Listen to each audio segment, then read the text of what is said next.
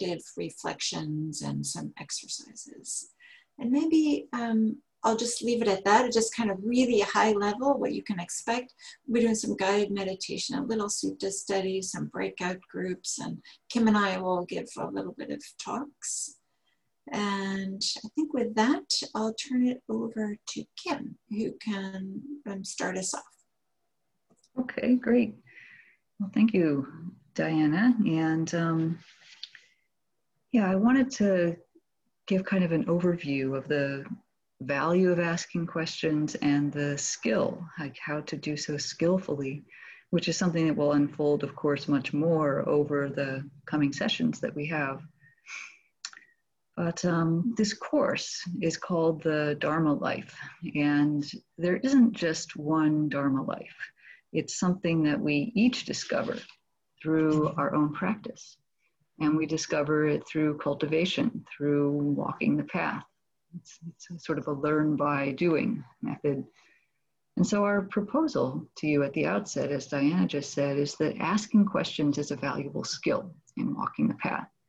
Asking questions contrasts with various other ways that we could be that are less helpful. So for example, being passive or just expecting answers to be given to us, or being mired in doubt, or trying to control or engineer our experience in some way. Having this stance of inquiry and openness is actually a very beautiful approach that we can take to walking the path. And there's this lovely quote from Albert Einstein, who said, the important thing is not to stop questioning. Curiosity has its own reason for existing.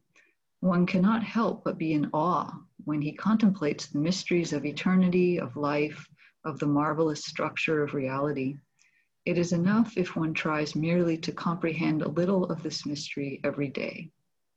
Now, of course, he was a scientist, and that was also in 1955, so it had the male pronoun, but nonetheless, we can kind of get the sense of what he was aiming at, is this sense of, wow, what is this life? And how can we align ourselves with it in some way that helps it unfold more deeply? So this approach of investigation is, relevant both on and off the cushion. It also has a way of unifying our experience on the cushion and off, which is something that people often want more of in their practice, is how can these feel more unified for me? We can begin to feel that the practice is not so different, whether our eyes are open or closed, and whether we're silent or interacting with people. Probably we've all learned by now that life is not always straightforward. We aren't necessarily given a clear road that's understandable logically, nor are we given a stable situation that always feels like it's reliable emotionally. So life is complex, it's sometimes messy, it's sometimes painful. And to navigate, we need to develop skill in somehow holding our options open, seeing clearly what's there, and then feeling how to move into the next thing, move forward into one of the options that we have. So these techniques of inquiry and navigating the path can be found in the Buddhist teachings, encourage this kind of open stance that is neither passive nor controlling. I was inspired by this quote from the very beginning of the Samyutta Nikaya, where there's a deva talking to the Buddha. And he says, how, dear sir, did you cross the flood? And the Buddha says, by not halting, friend, and by not straining, I crossed the flood. And the deva doesn't quite understand and says, but how is it? How did that work? And the Buddha explains, when I came to a standstill, then I sank. But when I struggled, then I got swept away. So it is in this way that by not halting and by not straining, that I crossed the flood. So this is interesting that this is the very first discourse of the Samyutta Nikaya. So it which is a collection of teachings for more experienced practitioners who are wanting to move toward awakening. And this is somehow was chosen as the opening sutta for this whole long discourse this whole long collection of discourses about awakening. So Diana's going to have more to say about how we engage with questions later in this session. But I think it's kind of a tantalizing beginning, is that there's some balance there. So it happens that not just any question is useful for inquiry in Buddhist practice. And this is, there's another sutta, MN2, that gives a set of unhelpful questions. And I don't know if I'm going to get through all of them, because there sure are a lot, but they go something like this. Was I in the past? Was I not in the past? What was I in the past? How was I in the past? Having been what was I in the past?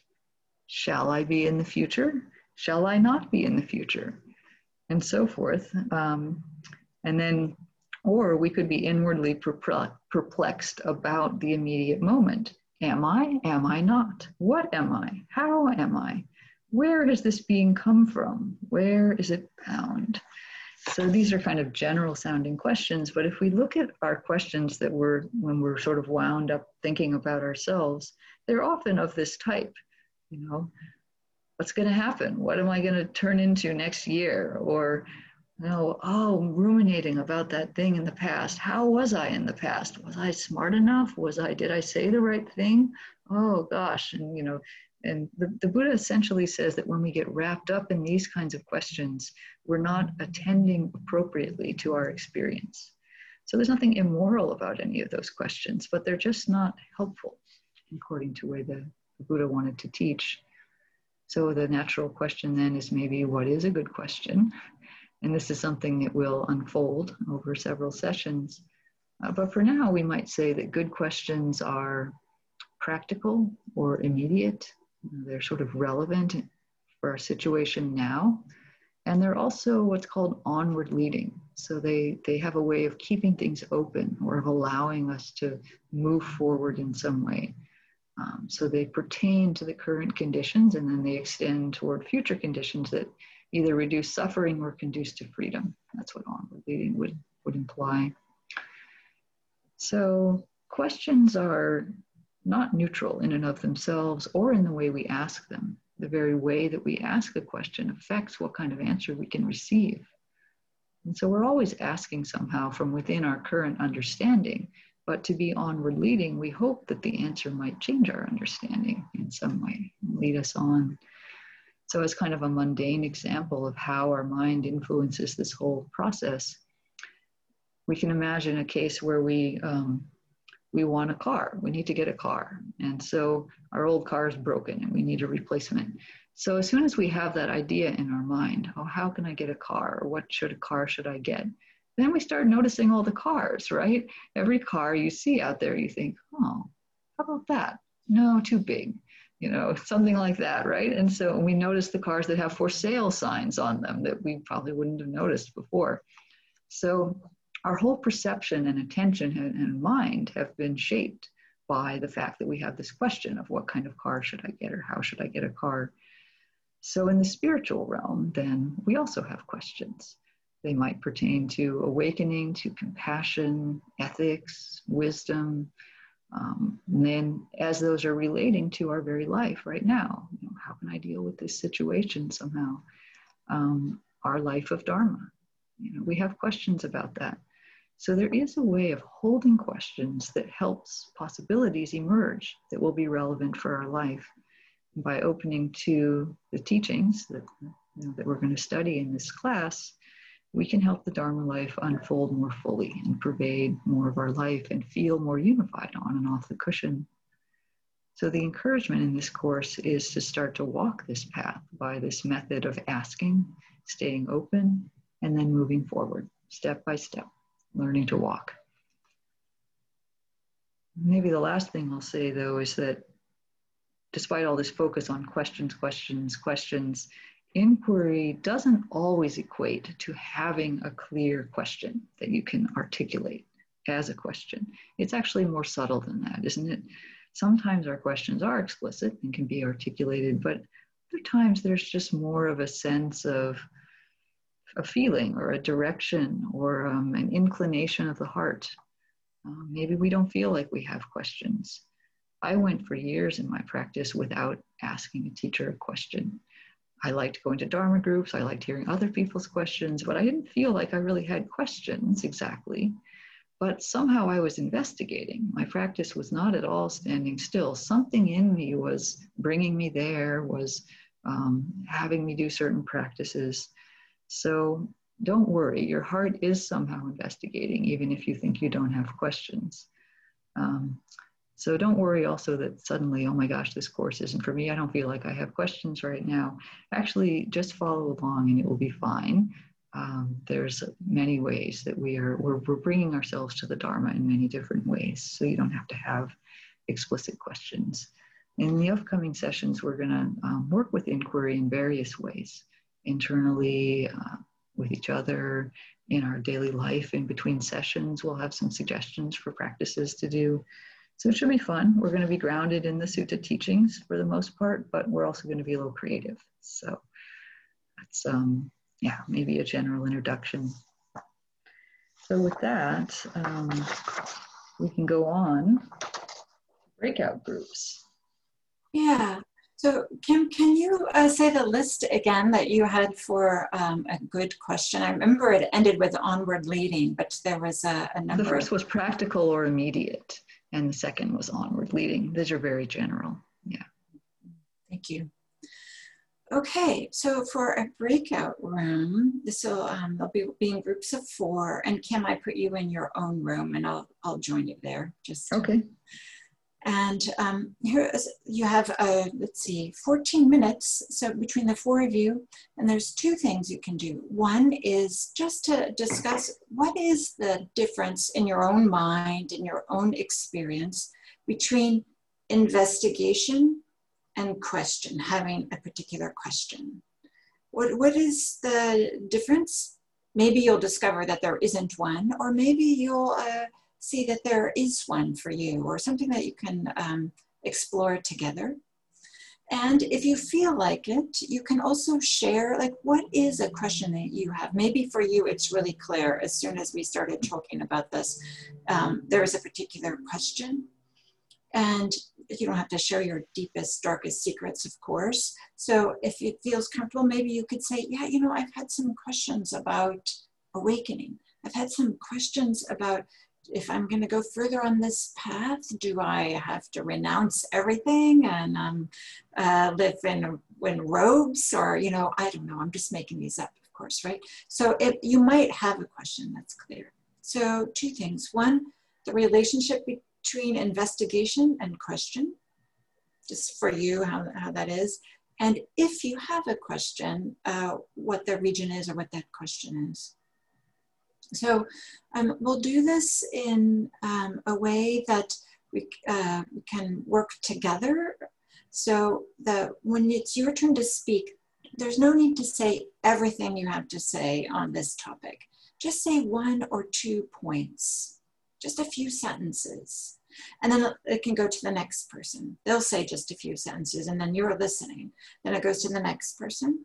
This is the 4th person, and then I'll come back around to the 1st person, and then they will have heard other people and will be influenced by what they have to say, and then we'll maybe have something new and different to say. So in this way, kind of going round and around, practicing listening as well as speaking, and creating something together as the group, as opposed to one long monologue and then another long monologue, and then, oh my goodness, we're going to run out of time, kind of thing.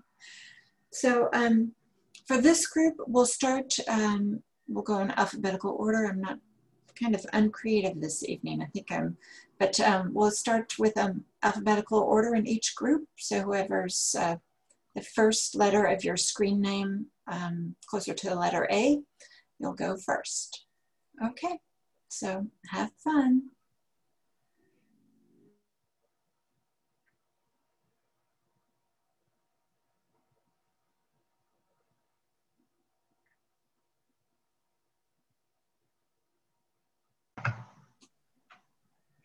Okay, so welcome back. I hope that was interesting, and we'd love to hear if you have any overview comments, something to share your wisdom with the larger group. This would be a chance to do that. Did you learn something interesting? Did you learn something? Did you find it surprising? Did you have a common theme in your group? Do you have some new best friends?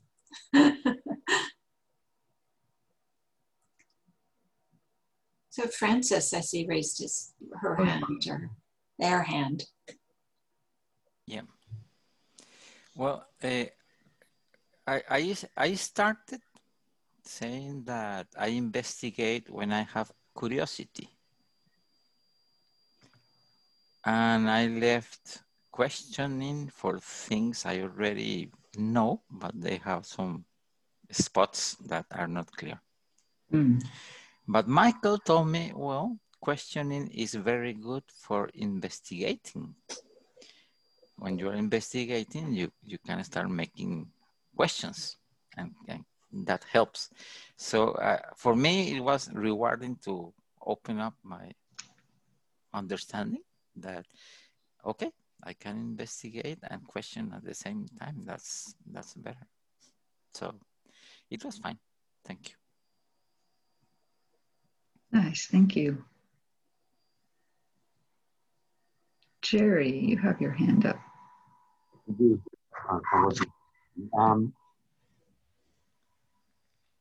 seems to me like I don't really know what I'm talking about. I'm more aware of it at the moment, but investigation, I think of investigation for the factors of awakening. And I see investigation as not an open heart and an open mind, and not necessarily insisting on an answer as much as a process and a way of engaging and awakening, because awareness wants to just know, right? Just, I mean, that's sort of Tanzania's thing, is just awareness for awareness sake. So, and that to me is an investigatory process. Someone in the group used a metaphor of the plant growing. You plant the seed in, and when if I'm getting it right, the experience with the plant, is it's an investigation of how it's going to grow and what it's going to turn into. I like that one. I didn't come up with that, but I like it. Nice. Yeah, definitely the focus is on the questioning and the process and not really on the answer.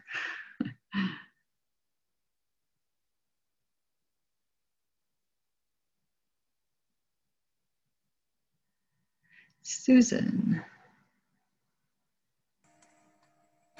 Well, I brought up a question that is on my mind, which is trying to understand myself, and it's been a long-term question.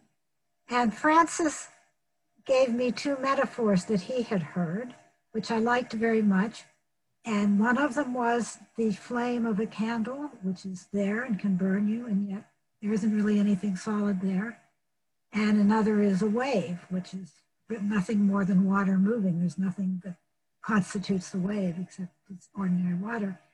And I said to myself, yeah, those are really neat seeming, but I still don't know what it means. And Francis said, without my having said that, and I still don't understand it, words to that effect. So I felt quite pleased with that part too.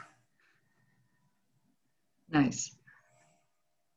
Nice. Yeah, and images can often be helpful in somehow shaping our process in doing this investigation.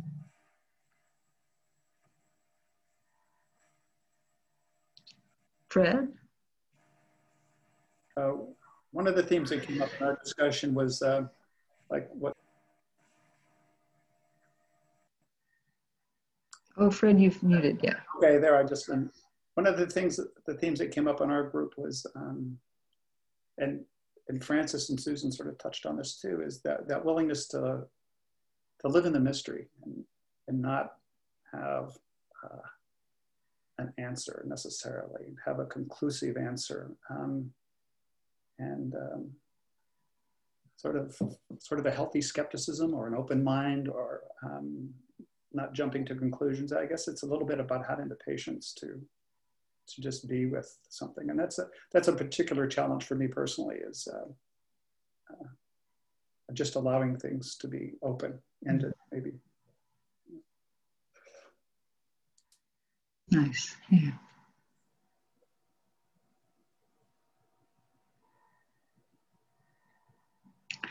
Lori? Another thing that came up in our group that really struck me was that early in your practice, your relationship to this topic is that you have a lot of questions early in your practice and your study. But as with time, you kind of shift more into investigation. Ah, so you see investigation as a ripening of questions into something different. Yeah, and we had also agreed that an investigation could involve a lot of questions, but the emphasis was different. Nice.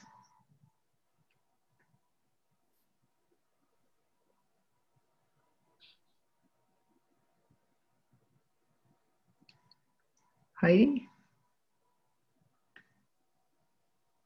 We talked about investigation as something that we do in different ways, in observing things and talking with other people and writing, and also as a very important part of mindfulness meditation, that moment by moment investigation of what is here now, what is happening right now. Nice. Yeah, that brings in the immediate part. Okay, I guess we would have time for one more if there was anything else, or if you have any questions about that have come up at this point.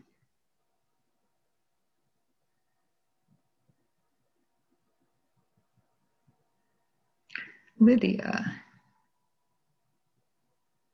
I do have a question after I heard everybody talking. I'm just wondering, what is the difference between the curiosity and investigation? I wonder if curiosity is a precursor to the investigation. Because I know Jerry mentioned about the investigation is one of the 7 factors. Curiosity, I don't think it's on any of the list. Is it? Any of the Buddha's list. So what is the difference?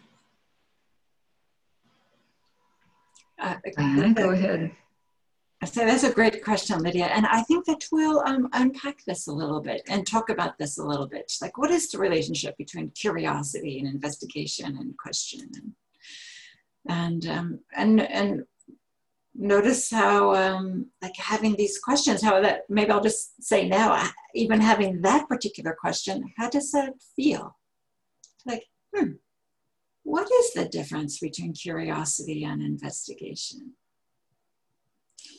So without exactly answering it, maybe I'll just invite you to feel into that experience for now, and we'll unpack and explore this. And what do you think, Kim? Should we go for a break? Should we have a break now? Yeah, we were thinking with the 2 hours on the computer is kind of a lot, and so if you'd like to take, let's say, like a 6-minute break and come back at 7:35 or so. So just a little bio break. We'll see you in a few minutes. So welcome back. What we'll do now is a short meditation together. So you can get yourself into your meditation seat or your meditation posture. And just take a moment to get settled, and you can close your eyes. Maybe take a couple of long, slow, deep breaths. And on the exhale, just allowing any obvious tension to settle out of the body.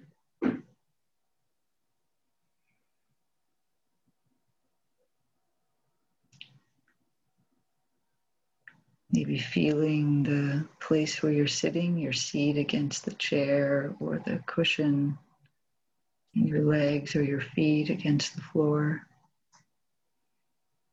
And just have a sense of the stability of where you're sitting, allowing yourself to feel balanced and upright, in this place where you're sitting.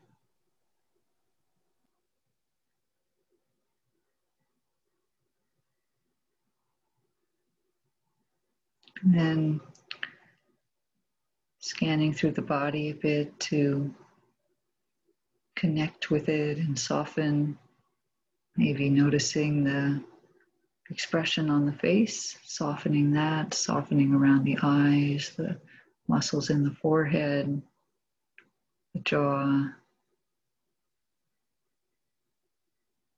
softening the eyes in the eye sockets.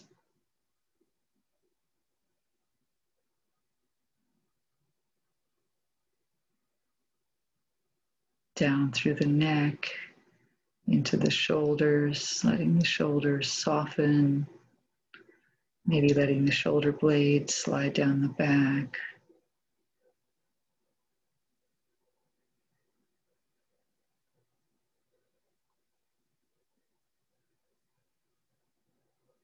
Down the arms into the hands.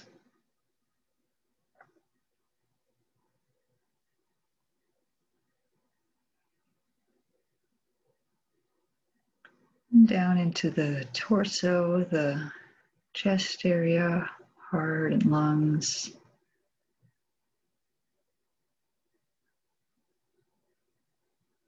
Releasing the diaphragm.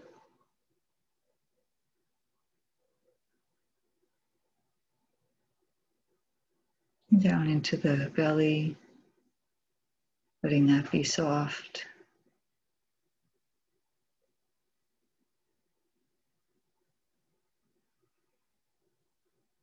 And down into the legs, letting go of any sense of bracing, softening the knee joints, ankle joints, all the way into the feet.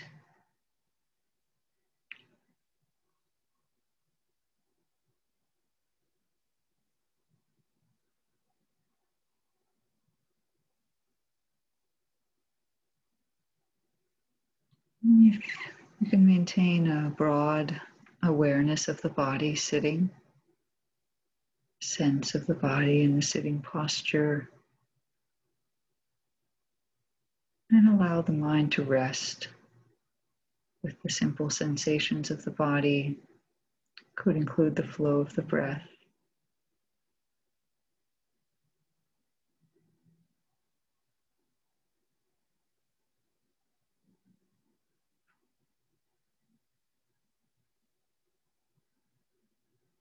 And if the mind feels busy, just gently returning to those simple body sensations.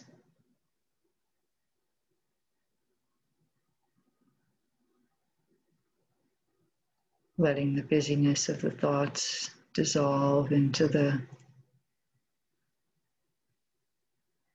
body like into a pool of water.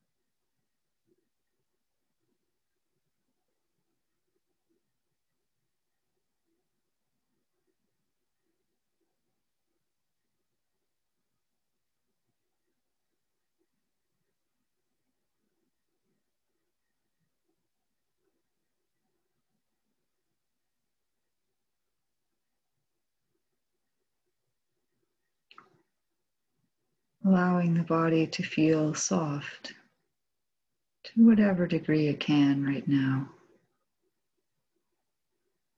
And for any parts that still feel tense or difficult to connect with, just have mental ease about that.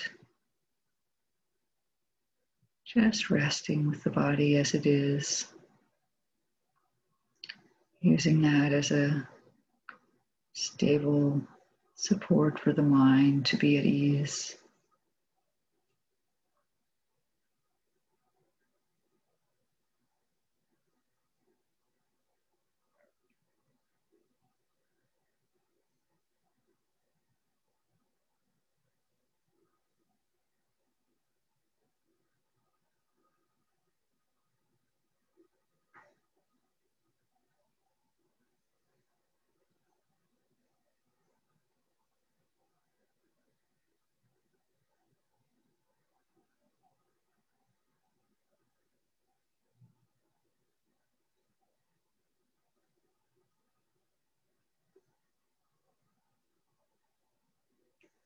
As we settle in a bit more, we may gently open the awareness a little bit broader, maybe including the sounds in the area around us.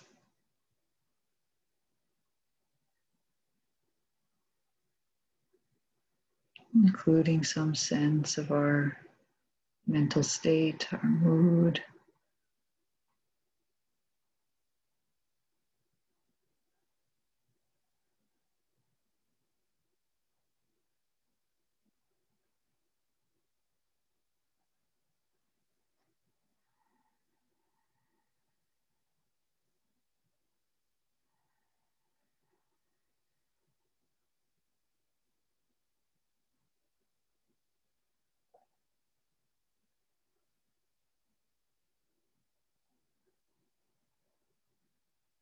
Sense of our body and mind sitting together.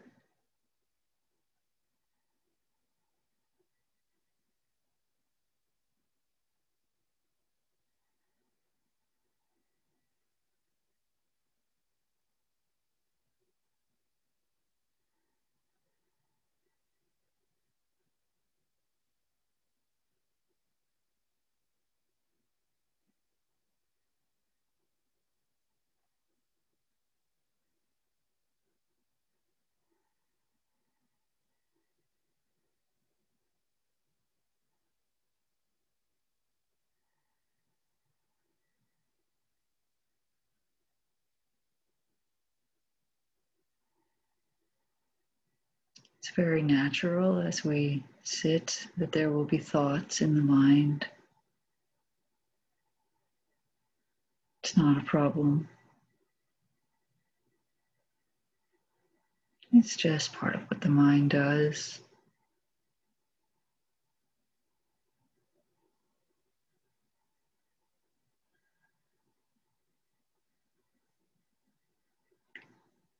And in fact, in this meditation, it's of interest to observe the thoughts that we're having.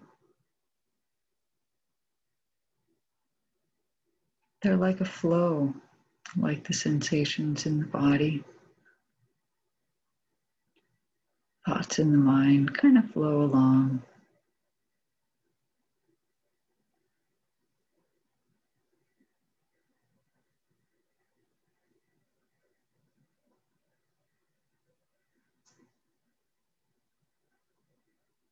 And just as we might observe a feeling in the body, a sense of heat or a feeling of tightness, we can observe that there are certain thoughts in the mind. It takes some careful mindfulness to be able to observe thought, but we can.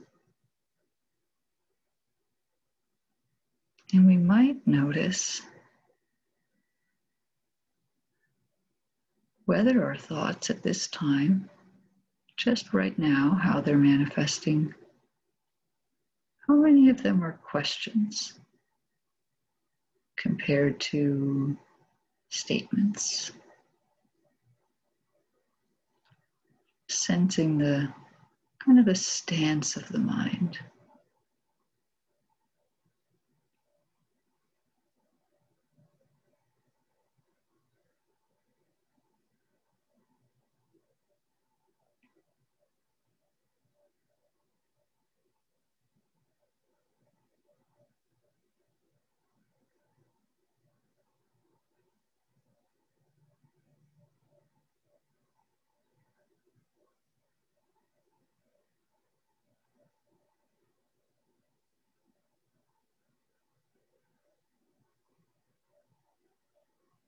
How many of our thoughts are arguments or commands,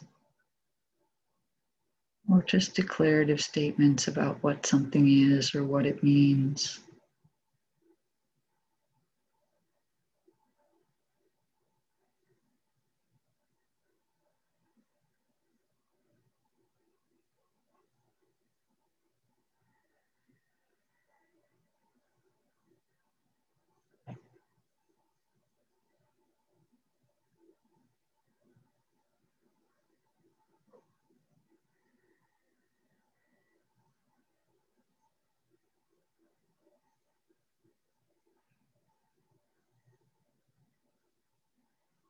It can help not to be too identified with our thoughts.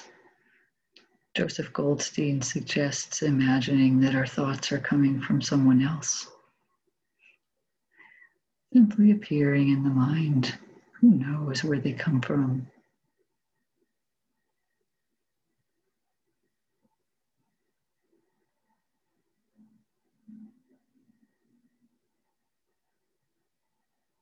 And if the thoughts are not really there, they've quieted down, then just enjoy that. It's fine, but if some other thought appears, let's see what it is.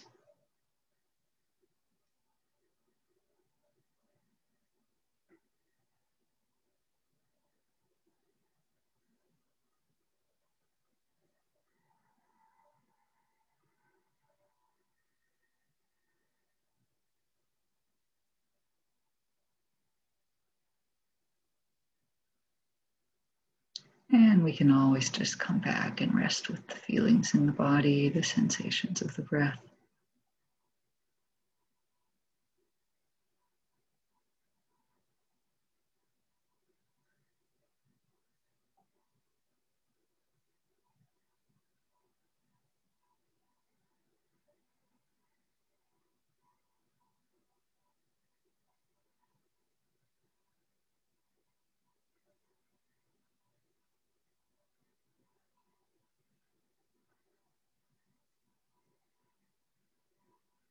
If there are questions coming up, are they skillful ones?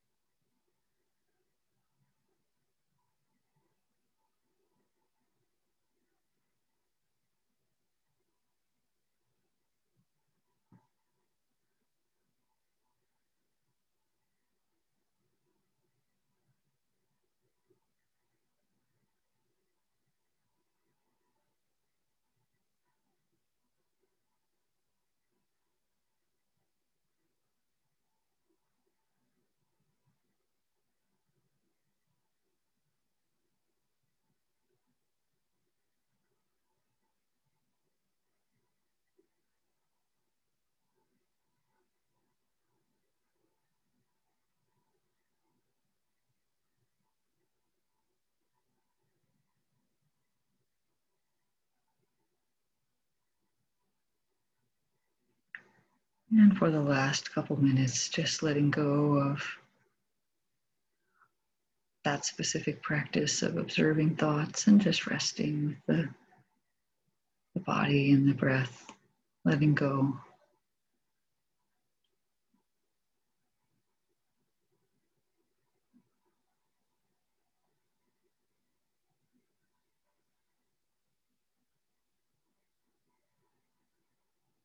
Maybe scanning through and seeing if there are any spots of tension, and again, relaxing the body.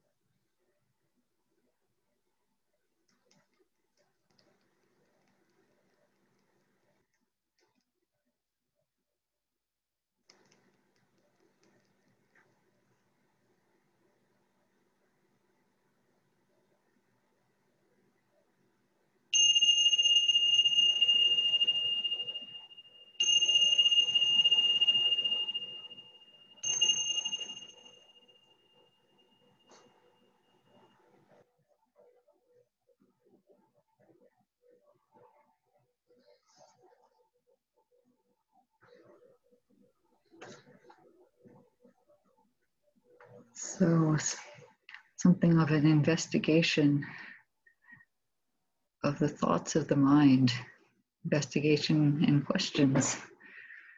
So I'm curious if you have any comments on what you discovered about thoughts.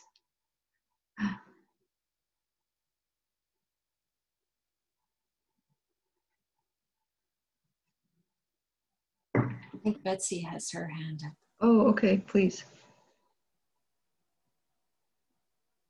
I found it really interesting, your suggestion from Joseph Goldstein of imagining that the thought that's coming up as coming from somebody else. And I kind of reflected on that for a little bit and contemplated that and realized that a lot of times when insights come up during meditations, particularly during meditations, it's like they just come out of the blue. It's almost like they do come from somewhere else. But it's just the natural arising of them. So that was a really interesting suggestion.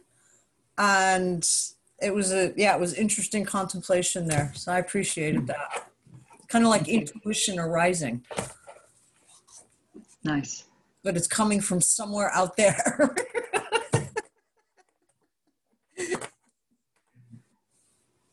Thanks for that. Yeah, I think maybe the interesting part about that is this not having the feeling like, oh, I made this happen, right? Not having that feeling. Yeah, it's just, there's no self involved in that. Mm-hmm. It's just happening. Mm-hmm. And yeah, it just feels so fluid that way. Nice. It's so much more natural. Yeah. So.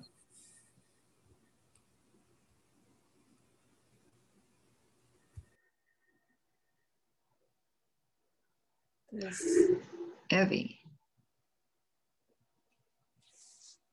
So at least in this meditation, almost all of my thoughts were questions, but it was interesting to me because they had, and that's probably true a lot for me actually, but I really noticed these different qualities to different kinds of questions, right? Because there's the kind of questions there's the information question like, will the city let us build a 2-story shed thing? Like, why does nobody have 2-story ADUs, right? There's like that kind of thing. And then there's, which my brother had just asked me like a few hours ago, it makes perfect sense that I was thinking about that. And then there's like another kind of question that really is anxiety. It's about anxiety. It's like, you know, I wonder if my son's done with his homework, right? Which it's laced with anxiety. I mean, for so many different reasons. And then there's other just sort of more and then you ask that question about, are they wise questions? And I'm like, yeah, these are not wise questions. But then, like, I can't think of an example right now, but I understood, and I don't know if I had very many wise questions in that meditation, but I do sometimes. That, like, there's a real different quality to, like more, I don't know what I would call wise questions, even though I can't think of an example right now. So I just thought it was interesting, like the different sort of emotional tones or feelings kind of either, well, associated with in some way or another the questions. Mm-hmm. Nice. Great observations.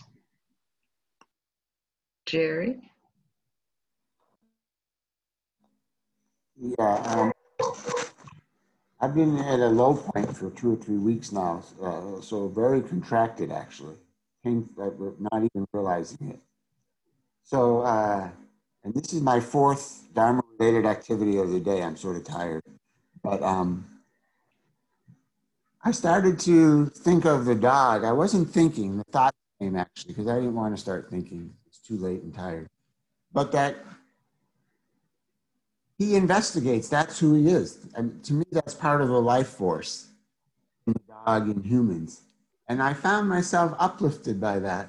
And that in the morning, tomorrow morning, he'll pull me in 7 different directions. He has to know who was out during the night, you know, and he's satisfied doing that.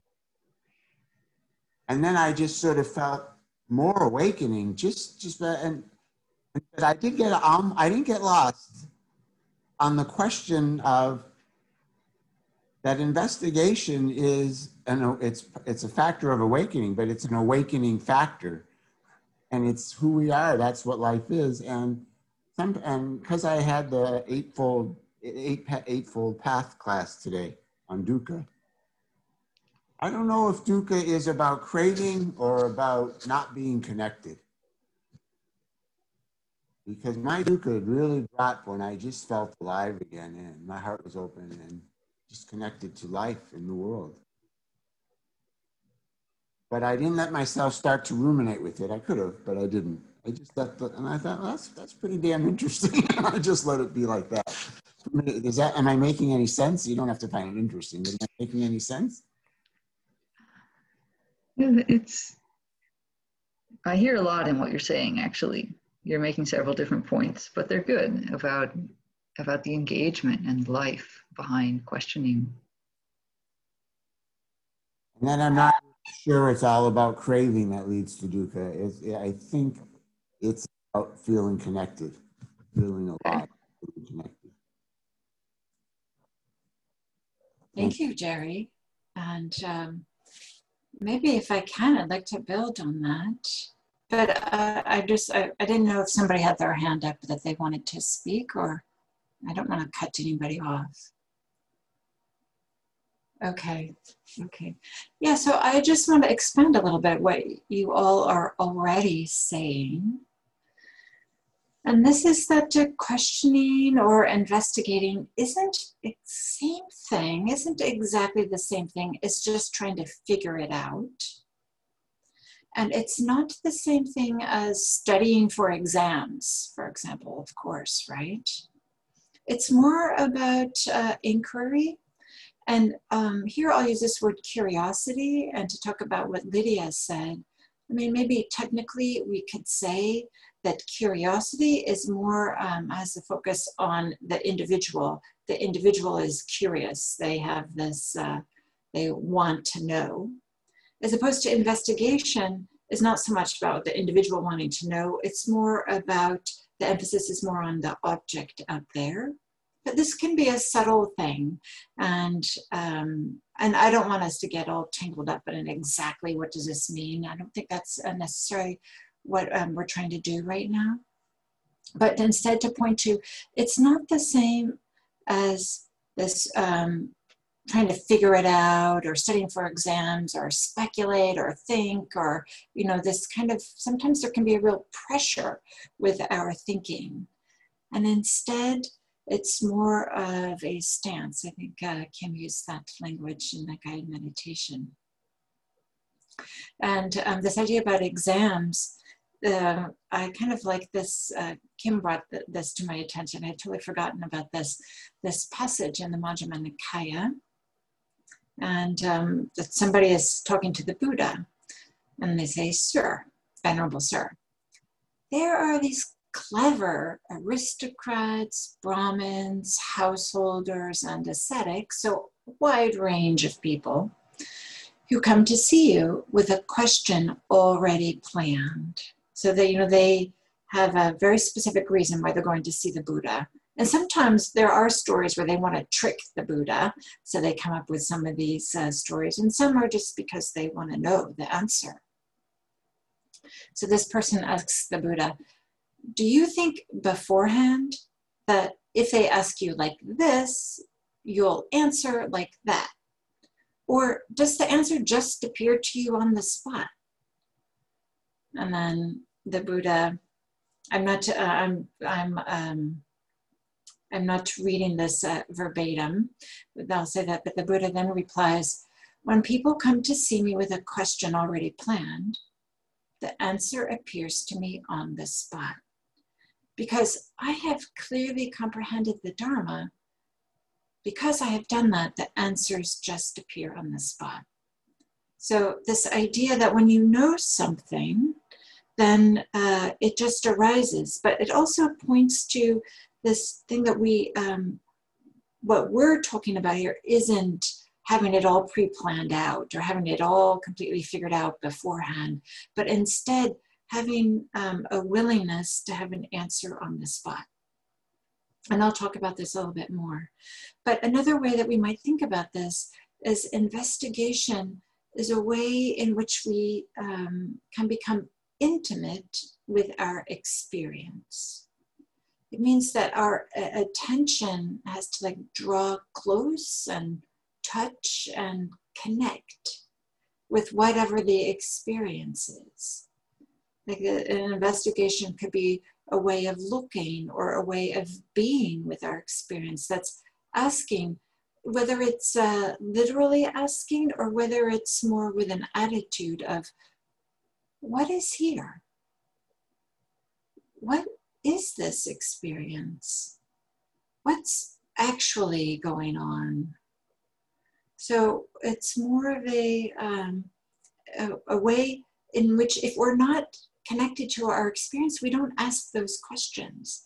The experiences are maybe just going by and we don't even notice them.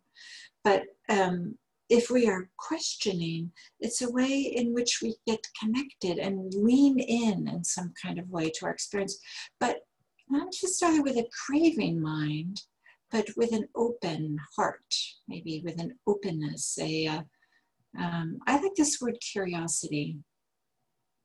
Part of the reason why I like the word curiosity is because it reminds me of when we often like how kids are curious and they want to know. And there's a sense of also playfulness or experimentation. So it's not so much like, oh, I have to figure it out and get it right and finally have it neat and tidy and, but instead this like, oh, what is this? What's happening? With an openness. So in this way, questioning or investigating, they bring a certain vitality, a certain energy or dynamism to our experience, as opposed to being kind of closed off or numb in some kind of way. For some people, and I certainly went through this stage, absolutely, I certainly have spent my time with this. For some people, this idea that to be in a good meditation is to be in kind of a soft, cottony place that's gauzy, but doesn't really connect it to the experience. And then in which kind of like the energy has drained out and there's a kind of a numbness there. But instead, there can be a way in which sometimes that's pleasant, but then that energy drains out and you discover, oh, this is a dead end. And you just feel kind of little bit numb and disconnected from your experience after something like that. So instead, to have this openness of curiosity is a way to really connect with our experience and also to bring the energy up. Not so much that it's agitating, but so much that we don't like sink into our energy. So in this way, you can counteract any inertia or passivity or trivializing that we might have of our experience, and then instead bring in this sense of play and experimentation. And I mentioned restlessness, and sometimes it can bring a little bit of restlessness, especially if the questions that we're asking are big, bold questions. It might put a little fire under us in some kind of way. But can we harness this energy? Can we let it to support our practice? And maybe some of these big, bold questions might support us in coming back to the cushion, or bringing what's happening in the cushion into our daily life, or bringing some of this investigation and questioning to our daily life. And or can we be okay if there is some restlessness, like, yeah, this is actually important to me. I haven't dared to ask these types of questions before, but now that I do, I discover that it's important to me, and there can be a wish to like find an answer. But restlessness, many of you might know, is one of the last, I think it is actually the last fetter to let go before we are completely awakened. So can we allow a little bit of this restlessness that might arise if we're asking big, bold questions, and instead to allow this to support us? Of course, many of us know that Socrates said the unexamined life is not worth living. The unexamined life is not worth living. So in some ways, to have questions is to examine their life. But someone else said, many years later, said, yeah, but remember, the examined life is no bed of roses either. So it's not like, right, that we're, just because we're going to have questions, it's all going to be smooth and all our questions are going to be answered. But it's a way in which we are engaged with our life, in which we are showing up for our life, both on the cushion and off the cushion. In some ways, we might even say that to question is a certain expression of freedom. That is, it's demonstrating that we're not locked in, that we're not completely under the grip of our experience. But if we can ask, what is this? Or if we can ask questions, whether they're quiet ones or big, bold ones, means that there's some freedom of thought and some freedom within that experience. So maybe we can use that to encourage us to engage with our life in a way that's asserting some freedom and that allows us to find our way, as opposed to any feeling of stuckness or dullness. It can bring some brightness in. And probably many of you know this, that to question and to be open that what arises in response to these questions, both of these activities, kind of the questioning and the listening for the answer, requires that we are being with our bodily experience. There might be an assumption, or when we hear this idea of question, we might think like, oh, this is a mental activity. This is something that you do with your mind. But instead, there's a ways in which we can like open the heart and open the body and bring that as to the way to investigate and the way to find the answers also. And this, of course, can be not only a corrective or in contrast to just being in our mind, but also is a way to, instead of an alternative to expecting all the answers from a teacher, or expecting all the answers in that next Dharma book we're going to read, or expect all the answers just if I just meditate more or longer, or go on this particular retreat, or do this other practice, or something like this. To recognize that we can find so many answers by trusting ourselves and finding our way.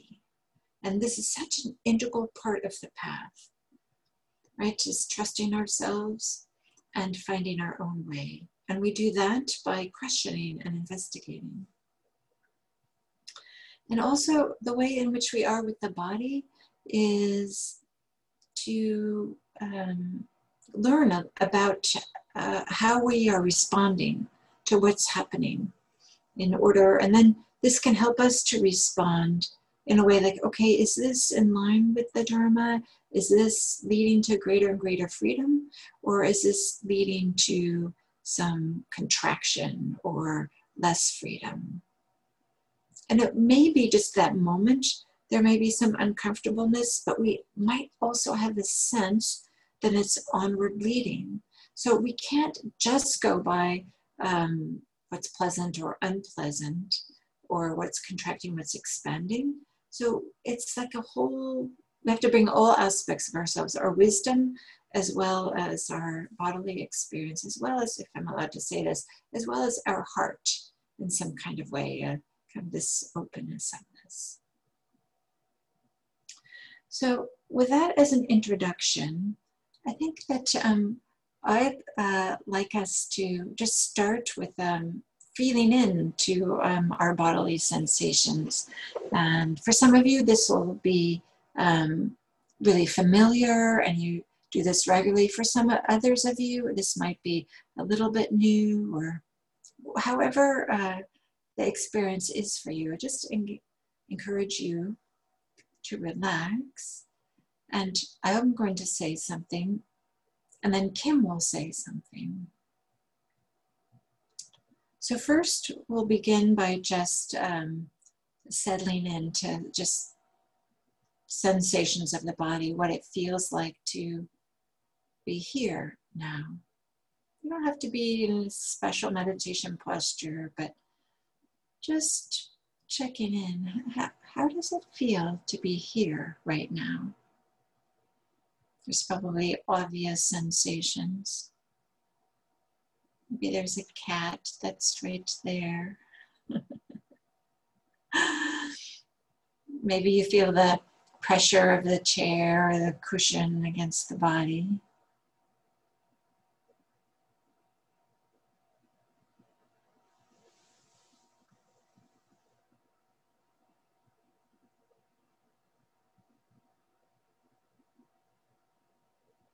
Maybe there's some global experiences of how it is in the body. Maybe a little bit tired, maybe excited, maybe bored, maybe hungry. As well as there might be some specific, maybe your back is wishing you were sitting in a different place. Maybe you feel comfy, cozy.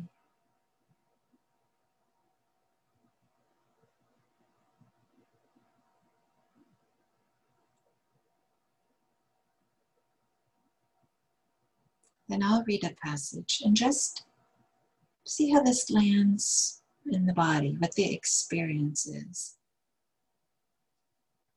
And then Kim will read a different kind of passage. So this is a little passage, another one out of the Majjhima Nikaya. And the Buddha is given a simile. It's evocative, colorful. Suppose there were a pit of glowing coals deeper than a person's height, full of glowing coals that neither flamed nor smoked. Then a person would come along who wants to live and doesn't want to die, who wants to be happy and recoils from pain. Then 2 strong men would grab this person by the arms and drag them toward the pit of glowing coals. What do you think? Wouldn't that person writhe and struggle to and fro? Yes, Venerable Sir. Why is that? Because that person knows if I fall in that pit of glowing coals, that would result in my death or deadly pain. Just reflect on how that feels in the body.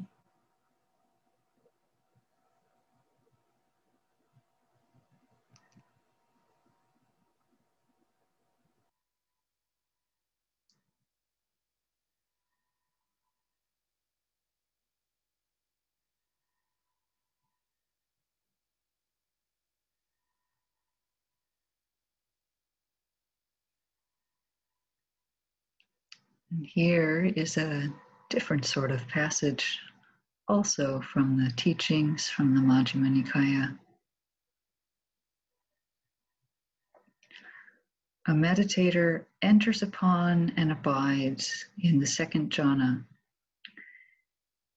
He makes the rapture and pleasure born of concentration drench, steep, fill, and pervade this body, so that there is no part of the whole body unpervaded by the rapture and pleasure born of concentration. Just as though there were a lake whose waters welled up from below, and it had no inflow from east, west, north, or south, and would not be replenished from time to time by showers of rain, then the cool fount of water welling up in the lake would make the cool water drench, steep, fill, and pervade the lake, so that there would be no part of the whole lake unpervaded by cool water. So too, a meditator makes the rapture and pleasure born of concentration drench, steep, fill, and pervade this body, so that there is no part of the whole body unpervaded by the rapture and pleasure born of concentration.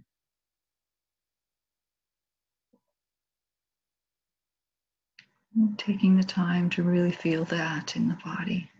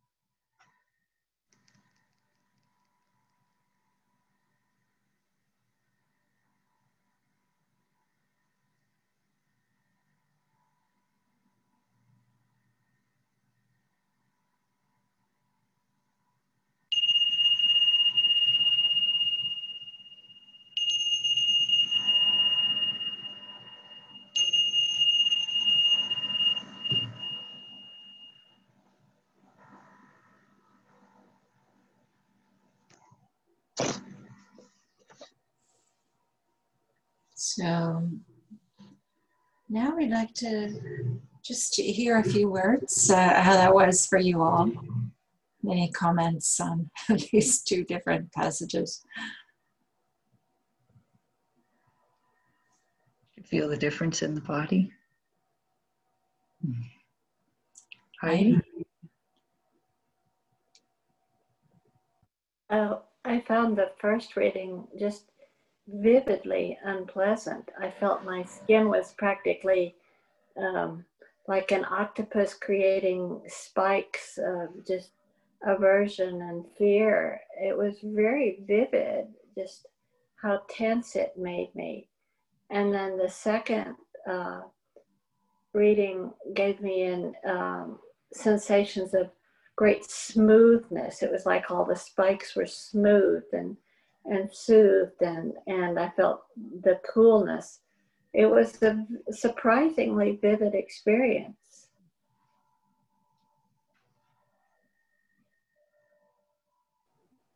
Thank you, Heidi. I'm glad that we did the jhana one after the charcoal coal pit, right?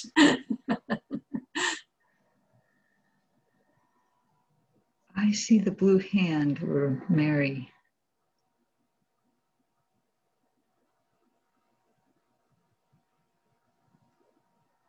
Goes back to before the meditations we just did. So if, I just want to share that sitting with the question of questions and investigations and kind of playing with the interplay of the two, and maybe even speaking to Betsy Blessing's comment about, you know, out of the blue things that come through the mind. My experience has been that investigation is much more roomy and has lots of space in it for me to live with not knowing, whereas questions, while they can be quite potent and interesting and lead to investigation, are not as, I don't lean into questions as much as I like to lean into investigation. And yet there they are sort of braided together in some of this inquiry we're doing. And after Diana had spoke, I don't know how many times the word investigation, it occurred to me, it floated in my head from that out of the blue place. A question about investigation, and it's simply, I'm kind of a wordsmith, so it's simply, can I invest in this gate?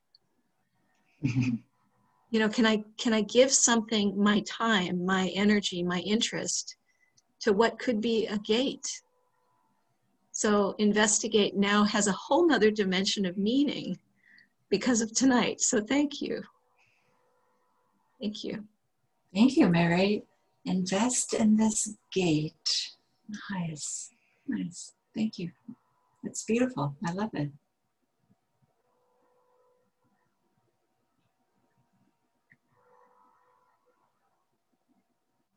Are there any other comments or questions?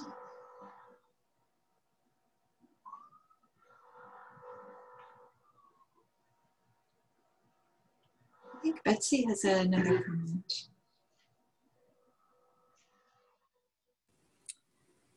That was really interesting similes to me. Part of it, the one with the coals, was really interesting to me because I recently learned of a friend of mine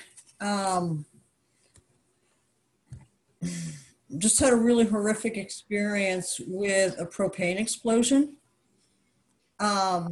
He lives in a different state, and he lives in a TP, and a propane explosion happened around his gas stove. And his entire face was burned, and his back was burned. His hands were burned very badly. And in writings that he did about that experience, he's a very deep practitioner, both of the Buddha and of indigenous medicines, so to speak. And he's gone through a lot of practices. And in his writings of the incident, he said he could actually watch his hands, the skin on his hands unfold in the burns. And he did this without feeling it, without freaking out, without the reactionary impulses that I think most people would have. So while you were speaking about the experience of being grabbed by these two people and being dragged to the coal, my initial feelings were of, you know, fear and terror, but yet then I thought of Eric and went, could I possibly do that? Could I ever get to a state where if I was thrown in those coals to actually be with the experience and not freak out into it. So, and then Kim's imagery of floating in the cool water and allowing that, it was like, it just squelched all the coals and all the burns. And my heart just leapt out for Eric, hoping that he was also being able to experience the coolness of the jhana state of the coolness. So it was a really interesting kind of journey for me to hear both of those. I'm sorry about your friend, Betsy. That's quite something. He's a remarkable man. He is healing. Amazingly fast and amazingly well. Good, good. And it's just, yeah, I can't imagine going through it the way he did. Well, I heard in your question, one of the big questions Diana asked, could I be in a mental state where something like that could happen and my mind would be unshaken? That's a big question, and that's actually a very legitimate Buddhist practice question. What would a mind like that be like? I hope I never have to find out. I hope none of us ever have to find out. Looking at the time, I thank you, by the way, for all of your comments, really, everyone. I want to honor our time in particular because I'm aware that there's some people who are joining us from later time zones, even the Eastern time zone where it's 11:30 right now. So we do need to finish on time. And we'll send you a follow-up email that has a few readings in it of suttas that will maybe flesh out some of these ideas and also give us a little preview of what we'll do next time. But in addition, and this will be in the email too, but let me say it, there will be some exercises for your daily life. And there's two in particular. One is to just become aware of the role of investigations in your life and practice. You know, it's something that feels natural. A lot of people immediately identified with, oh yeah, I do that all the time. Notice when do you do it? In what areas do you do it? And how do you do it? So just kind of noticing the role of questions. And then also to continue working with the impact of language in the body.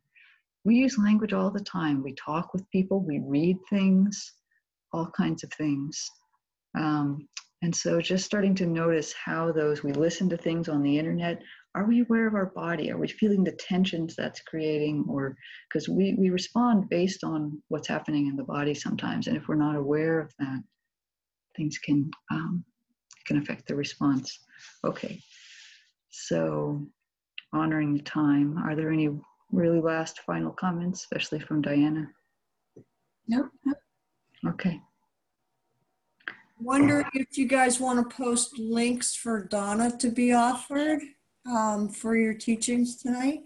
Oh, it's a little complex. Let me put it in the email because there'll be two of them. So thank you. Would that work? Yeah. It'll come tomorrow. It'll be quick. It's still within the zone. Thank you All for right. the offerings. Thanks, everyone. Be well. Feel free to unmute and say goodbye. Hey, do you want to unmute us all, Kim? Oh, I can do that. Bye. Thank you. Bye. Thank you. Thank you. It's nice seeing you all. There we go. Bye. Next time. Everybody. Bye. Bye, everybody. Bye-bye. You all stay safe. Thank you for listening. To learn how you can support the teachers and Dharma Seed, please visit dharmaseed.org/donate.